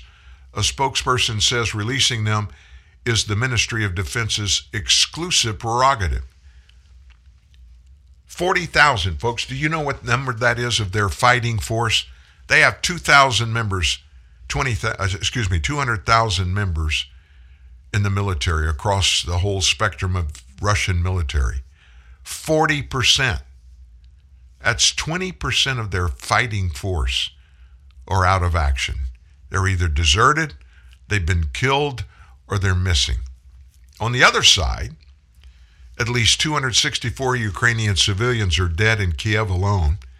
The city's mayor added more than 300 people have sustained injuries. 80 buildings in Kiev have been destroyed. Before the war, Kiev was home to roughly 3 million people. Yep, the Ukrainians, they're really giving it to the Russians. This just released, Ukraine has destroyed a huge Russian ship. And that's just days after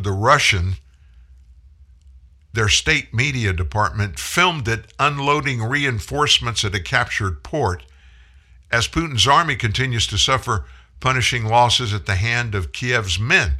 So the Ukrainian Navy said early yesterday that it scored a direct hit on the Orsk, O-R-S-K, which is a 370-foot Alligator-class tank carrier. It was sitting at anchor in the captured port of Berdyansk in the south of Ukraine. A bunch of photos and videos showed black smoke rising from the port as one ship at the harbor in flames while another two sailed away, one of which also appeared to be damaged. Just 3 days before the strike, Russian state media filmed the Orsk at the port unloading armored vehicles, which it said it would reinforce troops with in nearby Mariupol, promoting speculation that Ukraine could use the video to target the vessel. Well, guess what? They did it. Interesting. They're not laying down, folks. They took back yesterday one of the towns, one of the cities that Russia had taken over. Ukrainian soldiers on the ground actually took it back. Zelensky, Ukrainian president, urged Western nations that are in Brussels today. He told them, please take steps to help Kiev fight Russia's invasion as an unprecedented one-day trio of NATO, G7, and EU summits got underway. While leaders promised to step up and support Ukraine, those European Union diplomats played down expectations of any major new sanctions on Russia.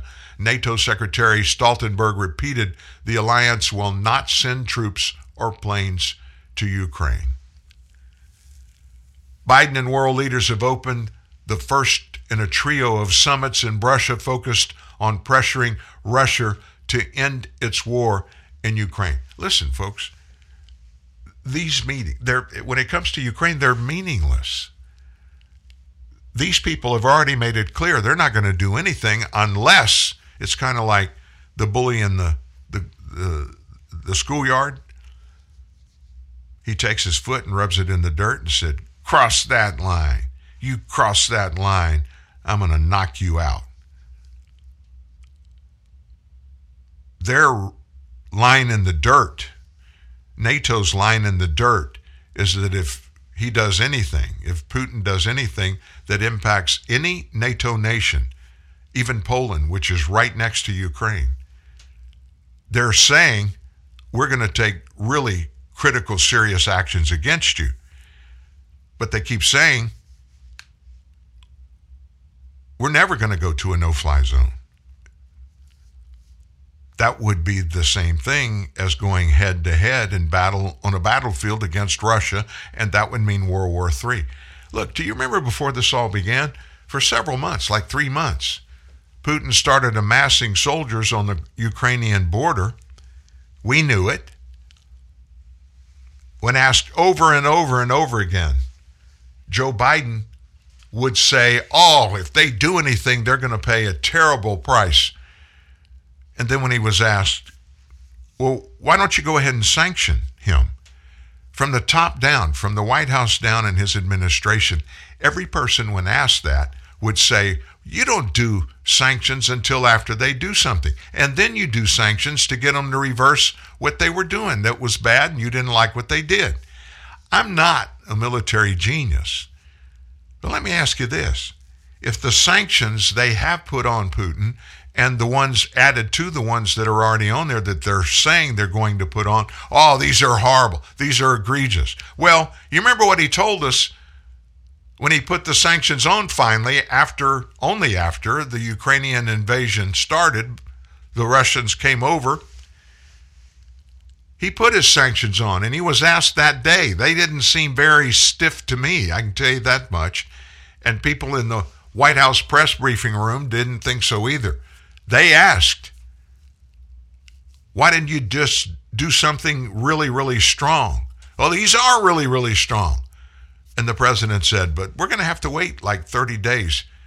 That should be sufficient to stop them. Yesterday was 30 days. They have done anything but stop. I think you got to agree if you're objectively minded. And they're only getting stiffer and stiffer. Well, he says, we're going to put some more on him. Big deal, right? Big deal.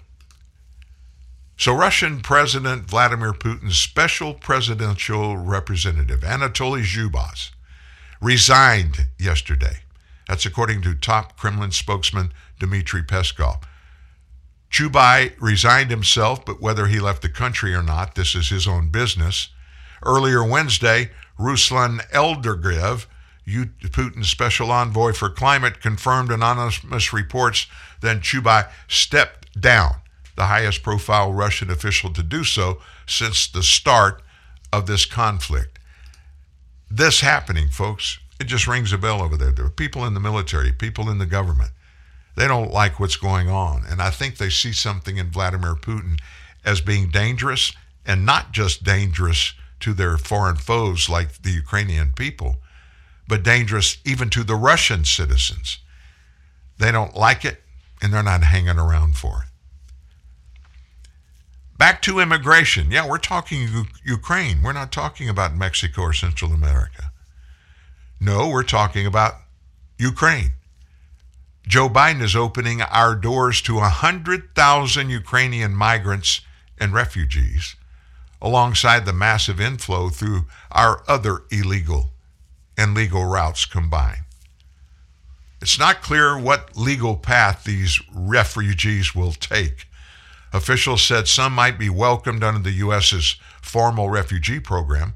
Others may be given visas or be granted humanitarian parole, which is a form of entry that's given most times to people fleeing violence or war in countries around the world. I think all these Ukrainians would fit in that. A senior administration official said special efforts were being made to expand and develop new programs with a focus on welcoming Ukrainians who have family members here. The plan would allow vulnerable Ukrainians, here we go, we got to segment out pieces of the society, those sections that we think deserve special treatment. It would allow vulnerable Ukrainians, specifically activists, journalists, and those who are part of the LGBT community to safely enter the U.S., even if it's just temporarily. It would also expedite the reunification of Ukrainians with U.S.-based family members. Officials are inviting these migrants from Ukraine, even as they are also urging other Ukraine people to stay and fight Russia. Now, give me an option.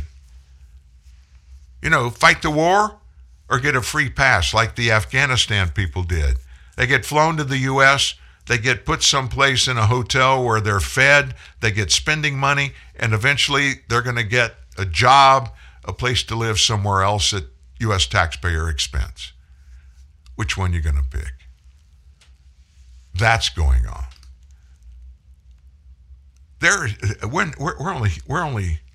We're about half full, half through the process of getting to the big events of the day. I've never in my lifetime seen so much news break out on a daily basis as we're seeing now. We got more. We got more that's really important, so don't go anywhere. Real truth, real news. TNN, the Truth News Network. Hi, welcome to the Subway ad for the $3.99 6-inch sub of the day. How do you want it? Secret DJ set. At a retirement home? Weird. I like it. DJ sandwich in the house. What'd he say? Italian BMT $3.99. I call the EMT. Turkey breast $3.99. How much? $3.99. $3.99. Bingo! Subway, make it what you want. Limited time time at participating shops. Prices and subs included may vary. Additional charge for extras plus tax. No additional discounts or coupons applied. Join a community of online learning and find your bright future at the American Women's College of Bay Path University. Getting your college education doesn't necessarily make it so you have different self-worth or you mean more. There's so many different roads you can take. But if you have the feeling that you want it, go get it. The American Women's College is supportive and kind, and what you've created has changed lives, and I'm so grateful that I can say I've been part of it. Enrolling now for September and November at baypath.edu/future. See the bold new expression of sporty style. Hear the amazing quietness of a truly luxurious cabin. Feel the exceptional horsepower and amazing torque. And experience greater acceleration than ever before. Behold, the most powerful sedan in its class. The new Toyota Camry. Real power, absolute performance. Discover the new Camry at toyota.com.my.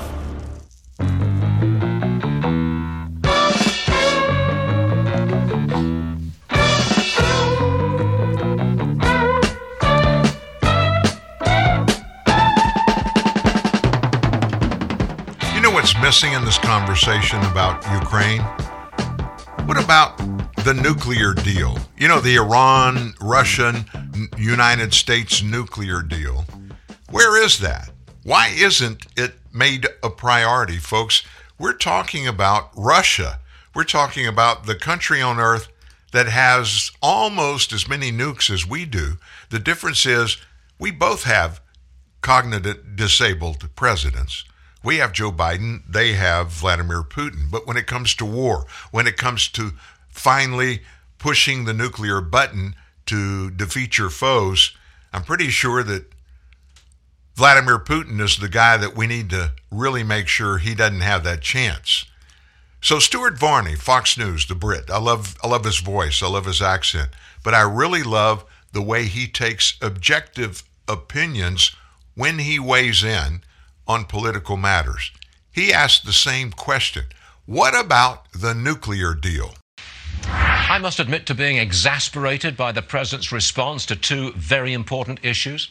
I don't understand why he won't drill for our own oil.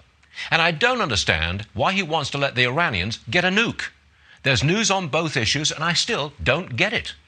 America's top banker, Jamie Dimon, told the president face to face, we need a Marshall Plan to produce more of our own energy. He wants leadership from the federal government, not roadblocks. It was the American Marshall Plan that rebuilt Europe after World War II. Dimon wants to rebuild our energy production. Why, oh why, won't the president do it? Next question. Why is the president so determined to do a nuke deal with the Iranians? We are told a deal is imminent. Why are we doing this? A deal lets Russia build a nuclear power plant in Iran. It gives the Russians much of Iran's enriched uranium. It gives the Iranians tens of billions of dollars to finance terrorism, and it poses a threat to Israel's existence, not to mention thoroughly annoying our allies in Saudi Arabia. The New York Times, repeat, the New York Times columnist Bret Stephens says this: a new Iran deal leaves us meeker and weaker. Why won't we drill? Why give the mullahs a nuke? I just don't get it. That's going to happen. You realize that. If we let them continue to develop their on nuclear energy, they're going to weaponize it, and they're going to put it on the tip of ICBM missiles that have the capacity to fire on and destroy Israel and also hit the United States. Unanswered questions. That's what we're dealing with a bunch from this administration. You know, another biggie in the room is Hunter Biden and his laptop. Bunch of news has come out that just really makes this look like it is a real critical problem from Joe Biden. Our president is being implicated day after day after day in more wrongdoing at the hands of a bunch of people, some of them that we're actually fighting against now in our assistance to Ukraine, a bunch of Russian oligarchs. They have something on Joe Biden. They do. And this Hunter Biden thing is going to impact Joe Biden. It may not be until he leaves office, but investigations, especially if the House control turns over to Republicans are going to be ramped up very, very quickly. Want to hear the latest on the Hunter Biden laptop situation? Hunter Biden, the son of Joe Biden, had a laptop. That laptop, well, it went missing. Once it was found, it showed a lobbying operation that showed that Hunter Biden was the beneficiary, obviously, of the relationship that his father had in government. Now, this was, of course, a story that was denied, not allowed to be talked about. Well, the New York Times, they did a story following up on all of this, and surprise, surprise, now that it all doesn't matter, have now confirmed that all of it was true. But there's a bit of gaslighting going on here, and I know you've heard that term a lot, but basically it's when somebody's bullshitting.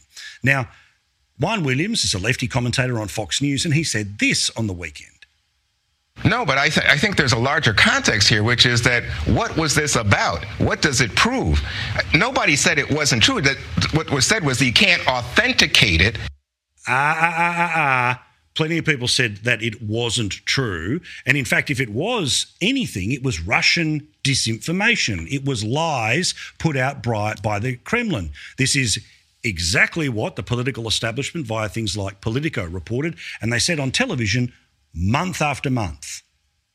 Really fishy story. The Post claimed that the emails were found on a laptop computer that was brought to a repair shop in Delaware in the spring of 2019. The FBI is now investigating whether those alleged Hunter Biden emails are actually connected to a larger foreign intelligence operation. They may be related to a foreign intelligence operation. Foreign intelligence operation. Foreign intelligence. Foreign intelligence. Foreign intelligence operation. For all we know, these emails are made up. The information found on the laptop may be part of a Russian disinformation campaign. Part of a Russian disinformation effort. Described by many intelligence experts as having hallmarks. All the hallmarks of a Russian disinformation. Russian disinformation campaign. And one of the ways they were able to do that was because 50 former members of the intelligence community decided to sign a letter saying, it's absolute BS. Well, those people lied. And well done to the New York Post for standing up, publishing the story, and calling those liars out. More in a sec. Isn't it interesting? We have to go to Australia and get a news agency in Australia, Sky News, to actually come out and say it was all lies.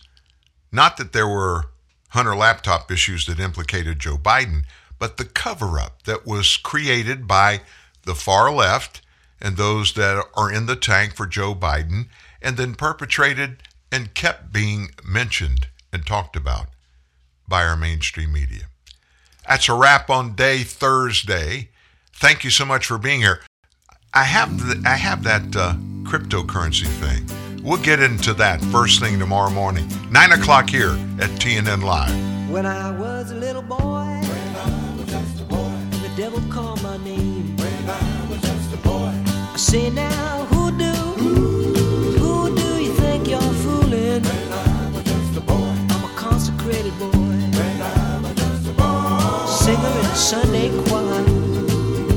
Oh, my mama loves me, she loves me. She get down on her knees and hug me. Oh, she loves me like a rock. She rocked me like a rock, oh baby, just love me. Love me, love me, love me, love me. When I was grown to be a man, and the devil would call my name. I say now, who do you think you're fooling? I'm a consummated man, snatching in purity. My mama loves me, she loves me. She get down on her knees and hug me.